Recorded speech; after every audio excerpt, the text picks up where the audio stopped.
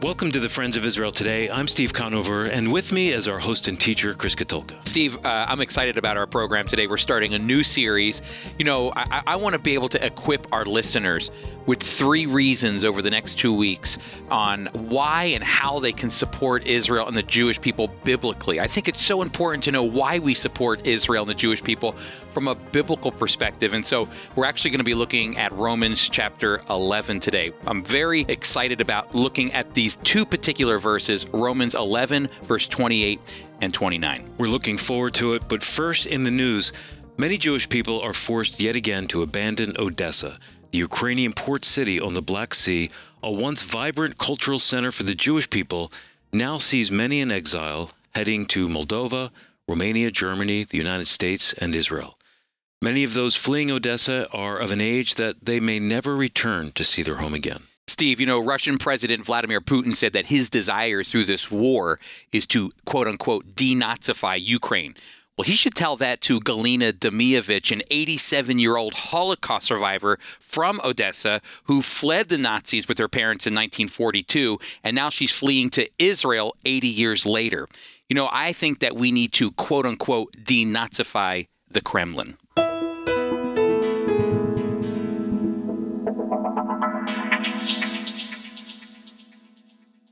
For my freshman year of college, I took a year to study the Bible from a Jewish perspective through the Institute of Jewish Studies. I know, looking over at Steve right now, he's a graduate of the Institute of Jewish Studies. Tom, on the other side of the glass, who's managing all the technical stuff right now, he's a graduate of the Institute of Jewish Studies. It was a program that was an in-person program that was once hosted by the Friends of Israel Gospel Ministry. It was our very own Steve Herzig who actually encouraged me when I was still in high school many moons ago to dedicate a year to studying the scriptures. Plus, I'll have to admit my best friends were going to go through the Institute of Jewish Studies too, so I was in. Now, while I was there, I learned a valuable lesson on the very first day of class. The late Dr. Herb Hurt, the former director of the Institute of Jewish Studies, he instructed us of this one thing that has stuck in my mind for a very long time.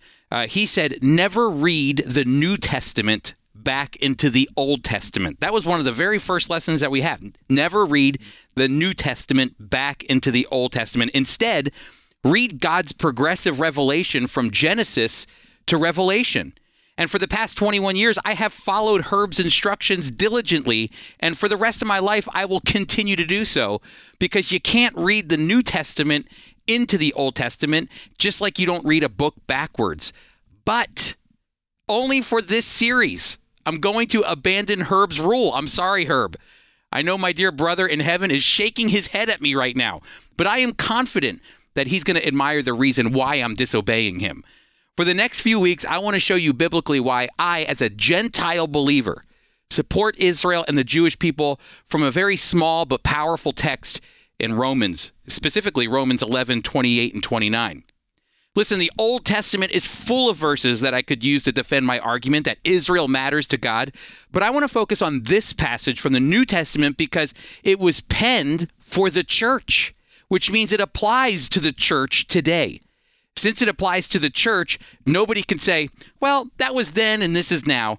Actually, Romans 11, 28 and 29 was written for us today so that we can fully know God's feelings and concerns and his heart for his people, the chosen people, and his land, the land of Israel.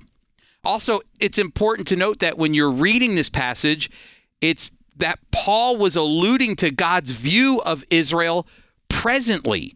Paul wasn't talking about Israel from the past in the Old Testament.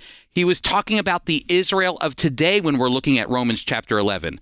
The passage that we're going to look at highlights their current spiritual disobedience and their partial hardening, which you can read about in Romans chapter 11, verse 25.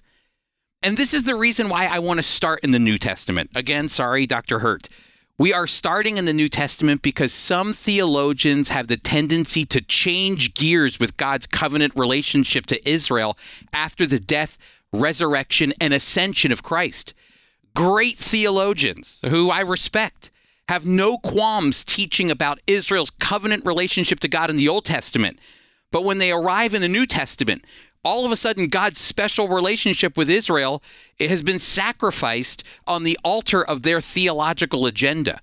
For instance, renowned theologian N.T. Wright argues that Israel's covenant with God was fulfilled in Christ. Jesus was Israel's representative. Jesus lived the life Israel should have lived in the Old Testament, and in his death and resurrection, ultimately, Jesus concluded Israel's divine purpose. Essentially, for N.T. Wright, Jesus embodies Israel. And if this is true, then there's no biblical reason to support Israel today or to support Israel's rebirth as a nation in their ancient homeland. But I want to argue that this was never the thought of the Apostle Paul.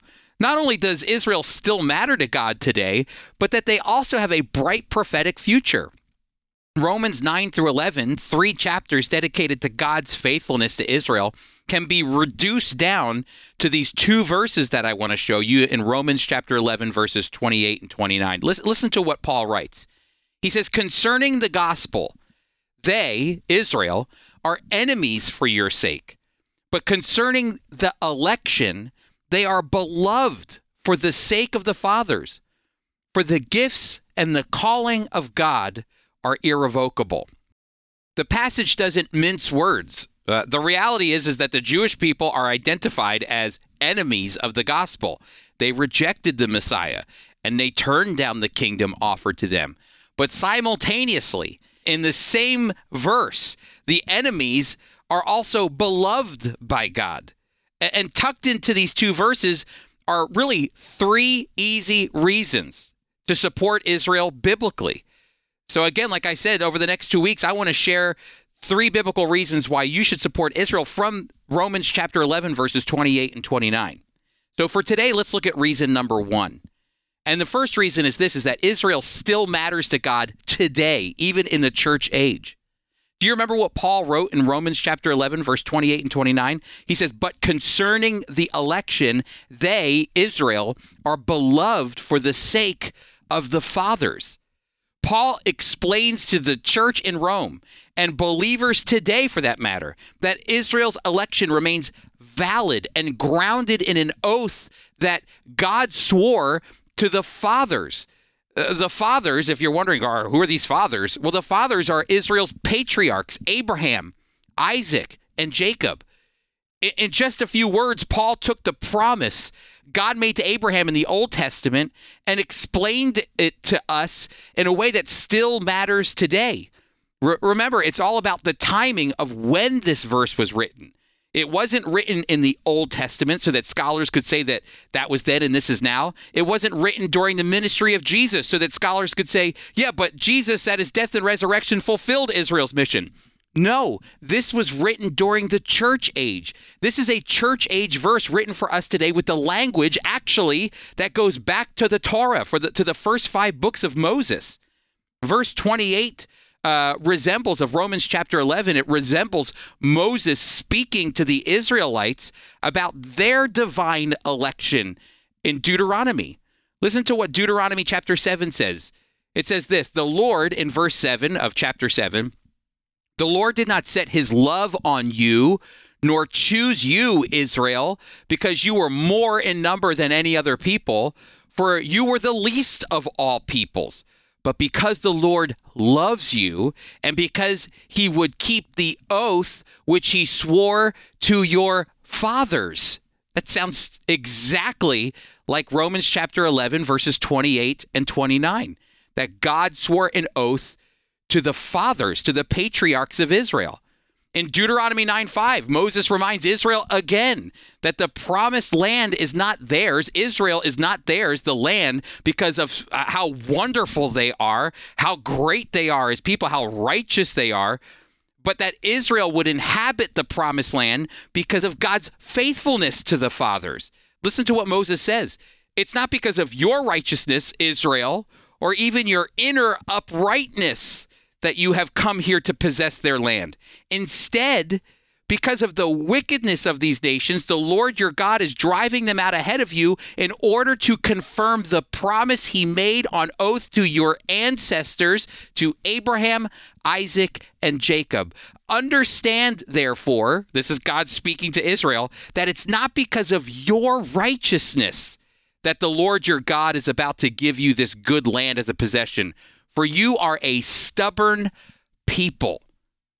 In both Moses and Paul's minds, the two of them, Israel wasn't elected because of their size, because of their status, because of their position, or even their righteousness.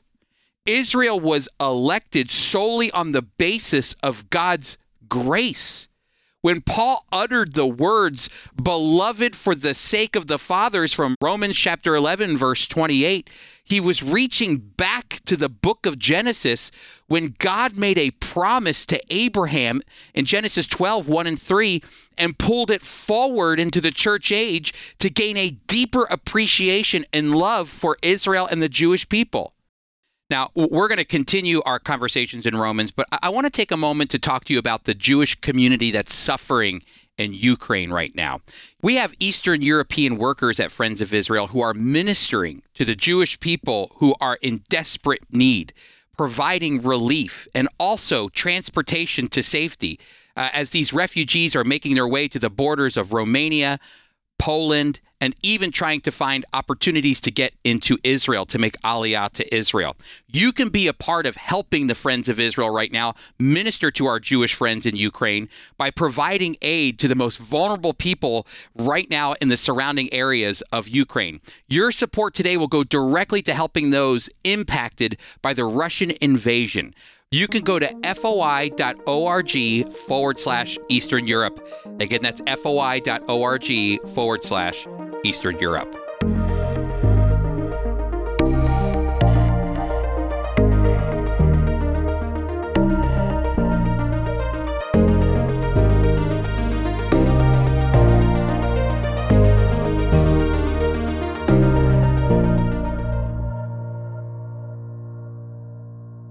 So we're looking at Romans 11, 28 and 29, two verses that I believe show us why Christians should support Israel. And let me just read them to you again. It says this, in regards to the gospel, they are enemies for your sake, but in regard to election, they are dearly loved for the sake of the fathers.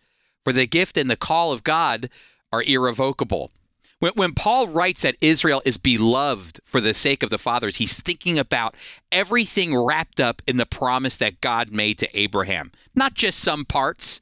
Beloved for the sake of the fathers doesn't mean I'll take a little bit of this and leave the rest of that. No, it includes everything that God promised to Abraham. Here's what Paul was thinking when he wrote these words, for the sake of the fathers. He was thinking about the land of Israel, the territorial land of Israel, the defined boundaries for a nation for the Jewish people to live and thrive. This was the land of Israel. And yes, the land of Israel was on Paul's mind as he was ministering in Europe and in Asia Minor. The land remained a crucial part of the gospel that he was sharing. Why? Because the Messiah, the King of Israel, the Savior of the world, Jesus Christ, is not returning to Rome, everybody. No, the deliverer will come out of Zion. That's what Paul says just a few verses earlier in Romans chapter 11. The land does matter. Why did Paul want to go to Rome so desperately? Because he wanted the king of the Gentile world, who is Caesar, to know that the King of Kings has risen and he is returning to Jerusalem. Our focus shouldn't be on Rome. No, our focus is on what's going on in Jerusalem, in the land of Israel. So yes, the territorial land of Israel does matter to Paul and to God, and it should matter to you as a believer in the Lord Jesus. The next part of the promise to the fathers that Paul is referring to or referencing is the descendants component of the promise. It's the Jewish people. God told Abraham in Genesis chapter 12 that his descendants, and Genesis chapter 15, that his descendants would be innumerable. They would comprise and make up the citizens of the nation that God was building in the land that he promised them. The Jewish people play a major role in biblical history, in the present era, and in the future. You know, in the beginning of Romans chapter 11, Paul actually asks the question, is God through with Israel? Talking about the people. And his response is, may it never be. God is not through with the people of Israel because they play a major role in God's prophetic plan. And finally, if you look at read Genesis chapter 12, you'll see not only the land and the descendants, but also the blessing component of the promise. It's a multifaceted blessing of God's protection over Israel and their divine purpose. That God would use Abraham. If you read Genesis chapter 12, verse 3, God says, Abraham, I'm going to use you to bless all the families of the earth. And God certainly did that by sending his one and only son, Jesus, a descendant of Abraham, to bless the whole world. Land, descendants, and blessing. Paul is writing about all of that in Romans chapter 11, verses 28 and 29. And the reason Paul could confidently say to the church in Rome that Israel is dearly loved because of God's love for the fathers is due to the oath, the promise, the covenant that God swore to Abraham, to Isaac, and to Jacob. God took that promise in Genesis chapter 12 and cut a covenant with Abraham, and he made it an eternal pledge, an oath that he didn't swear to Abraham. He actually swore it to his own name. It's the reason that the writer of Hebrews says, for when God made a promise to Abraham, because he could swear by no one greater, he swore by himself. It's the reason Paul is unwilling to surrender that God could ever abandon Israel or the covenant relationship he first established with Abraham, which puts the onus, think about this, it puts the onus on every Christian to value every aspect of that promise. The land, yes, the land of Israel, the descendants, the Jewish people, and the blessing that not only would blessing come to all the families of the earth through Abraham, but that anybody who blesses Israel will be blessed, and anyone who curses Israel will be cursed. It's not just the parts that pertain to us, but the whole promise. That's what's going on in Paul's mind as he's writing out Romans 11, verses 28 and 29. Yes, it's true, everyone. Israel does still matter to God today. God's not through with them because of the oath and promise he swore to Abraham, Isaac, and Jacob. And can I tell you something that should give you a peace right now? A peace to know that just as God cannot undo or unravel or unhitch his relationship with his chosen people because of a promise that he made to Abraham, can I tell you something? He cannot undo, unravel, unhitch his relationship with you. Your salvation in Christ is secure. It's sealed. Because just as Paul said, remember Romans chapter 1, verse 16, I am not ashamed of the gospel, for it is God's power for salvation to everyone who believes, to the Jew first and also to the Greek. Chris, having the joy of getting to hear you teach each week for several years now, I notice, and I'm sure our listeners do that have listened to us regularly, that there's a theme in much of your teaching about the land, descendants, and blessing. And it's so important to our ministry here at the Friends of Israel. One question I have is, how should we think about those three things, the land, descendants, and blessing? And this probably is a question that could be a whole other sermon. So in a succinct way, how should we think about the land, descendants, and blessings in the future, in the millennium? Yeah, this is a good question because I actually think it does matter about the Abrahamic promise.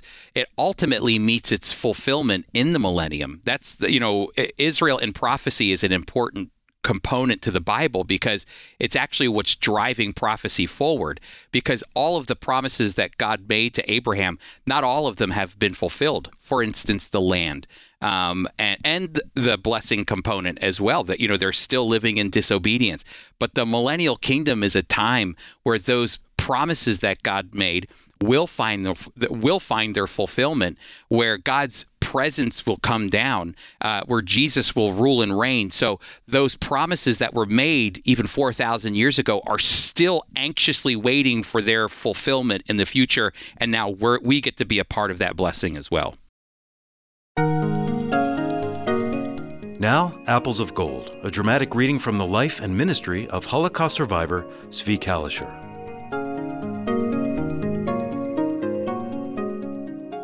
Most of the world is against God's chosen people, Israel. This nation occupies a very small piece of land, yet it is the subject of more news reports than any other nation. Jealousy fuels this animosity. Throughout the Bible, God tells Israel not to fear. As the Lord protected us from Pharaoh in Egypt, so he will protect us from our present-day enemies. Now we are in a situation similar to when Pharaoh chased the Israelites to the Red Sea. We're surrounded by Arab nations whose favorite slogan is, "Butcher the Jews, cast them into the sea." But we must never repay them with hatred. We must show them the love of Christ. Often, I have the opportunity to speak with my Arab neighbors. Just as with the ultra-Orthodox Jews, we sometimes speak for many hours before we get around to the most important subject of all, faith in Christ. When I speak with Arabs, I must first draw them away from the blind hatred of Jewish people. And then we begin to speak about faith in Christ. They're usually interested in continuing our dialogue about Christ. Recently, my neighbors had with them a sheikh, one who knows the Quran. I spoke with him, and he began by asking, "Where does the Torah say this land belongs to the Jews?" Quickly I showed him Genesis 13, verses 14 through 17, Genesis 15:8, and Exodus 23:31, where the Lord promised the land of Israel to Abraham and his descendants forever. The sheikh immediately said, "Oh, that cannot be. The Quran says it is not so." I replied, "Ask your teachers when the Bible was written and when the Quran was written. They will have to tell you honestly the Bible was written first. It is the authentic Word of God." He asked, "How can you, a Jew, speak about Christ?" I replied, "I believe because Christ is written about in the Jewish scriptures. As a good Jew, I must believe what is written there. I believe in the one who was pierced for our transgressions, as it is written in Isaiah 53:5. By this time, more of my Arab neighbors had joined the group, and they seemed interested in what I was saying. I told them, perhaps one day all of Arabs and Israelis will be able to come together and speak as we are doing now. As it is written in Isaiah 11:6, one day, "The wolf also shall dwell with the lamb.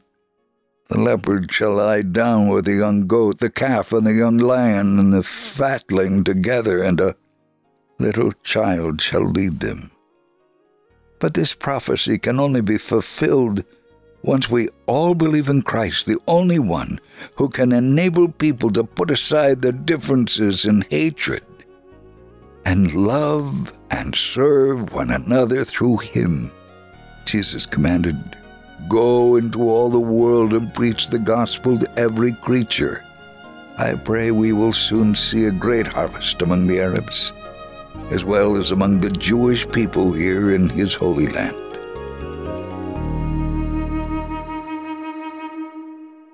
Thank you so much for joining us this week. Chris, tell our listeners where we're headed next time. Yeah, so we have two more reasons why Christians should support Israel from Romans chapter 11, verses 28 and 29. So we're going to wrap up our conversation and hopefully encourage believers to see Israel in a different light. Our host and teacher is Chris Katulka. Today's program was produced by Tom Gallione. Our theme music was composed and performed by Jeremy Strong. Mike Kellogg, we're at Apples of Gold, and I'm Steve Conover, executive producer. Our mailing address is FOI Radio, P.O. Box 914, Bellamar, New Jersey 08099. Again, that's FOI Radio, P.O. Box 914, Bellamar, New Jersey 08099. And one last quick reminder, you can visit us at foiradio.org. The Friends of Israel Today is a production of the Friends of Israel Gospel Ministry. We are a worldwide evangelical ministry proclaiming biblical truth about Israel and the Messiah while bringing physical and spiritual comfort to the Jewish people.